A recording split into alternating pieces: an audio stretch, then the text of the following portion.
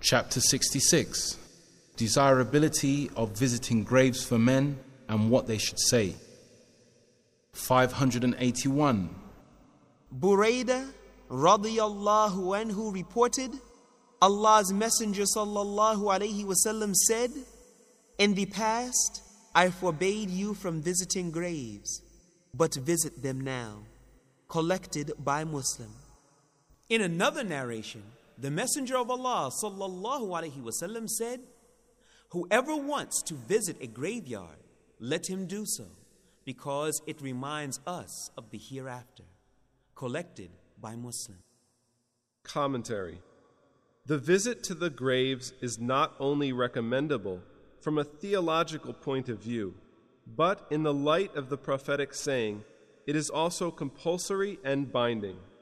However, at the dawn of Islam it was forbidden, due to the apprehension that the Muslims might relapse into some wrongdoing by harking back to the pre-Islamic memory.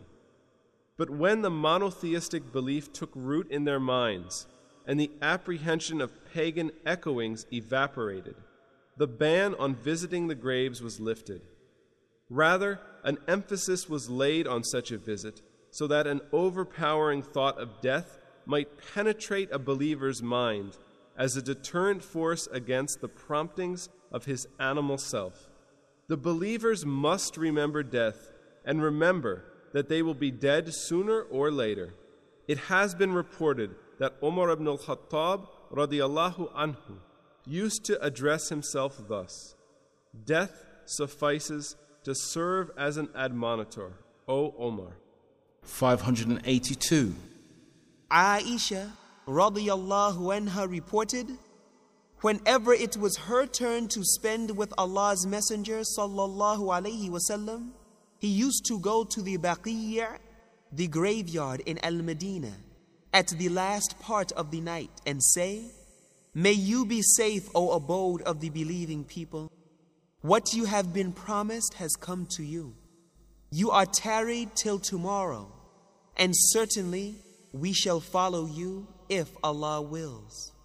O Allah, forgive the inmates of Baqi al-Gharqad." Collected by Muslim. Commentary. The example of Allah's Messenger sallallahu alayhi wasallam shows that it is right to visit the graves even at night. But the visitor is required to pray the prophetic prayer there, as it invokes divine blessings on and pardon to the dead. It may be emphasized here that to greet the dead is a prayer for them. It is not necessary that they should hear it and also respond to it.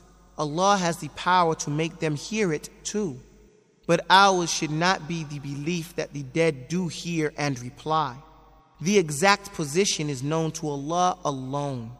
We are only supposed to follow the example of Allah's Messenger sallallahu alayhi wasallam and say the greeting and prayer as mentioned above. 583. Buraidah radiyallahu anhu reported, the Prophet sallallahu alayhi wasallam used to teach them, meaning the companions, whenever they came out to visit the graveyard, to say, "May you be safe, O inmates of the abodes of the believers and the Muslims, and if Allah pleases, we shall follow you. We pray to Allah for well-being for ourselves and for you." Collected by Muslim. Commentary.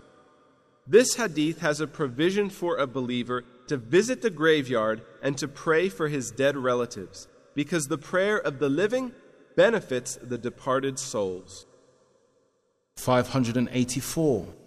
Ibn Abbas radiyallahu anhuma reported, the Messenger of Allah sallallahu alayhi wasallam passed by the graves at Al-Madinah. He turned his face towards them and said, "May you be granted safety, O inmates of the graves. May Allah forgive us and you. You have preceded us and we are to follow." Collected by At-Tirmidhi. Commentary.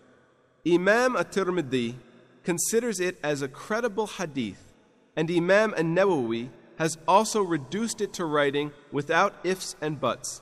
However, Sheikh al-Albani calls it undependable from the viewpoint of the chain of reporters. For a detailed study, one may refer to Ahkam al-Janaiz by Imam al-Albani.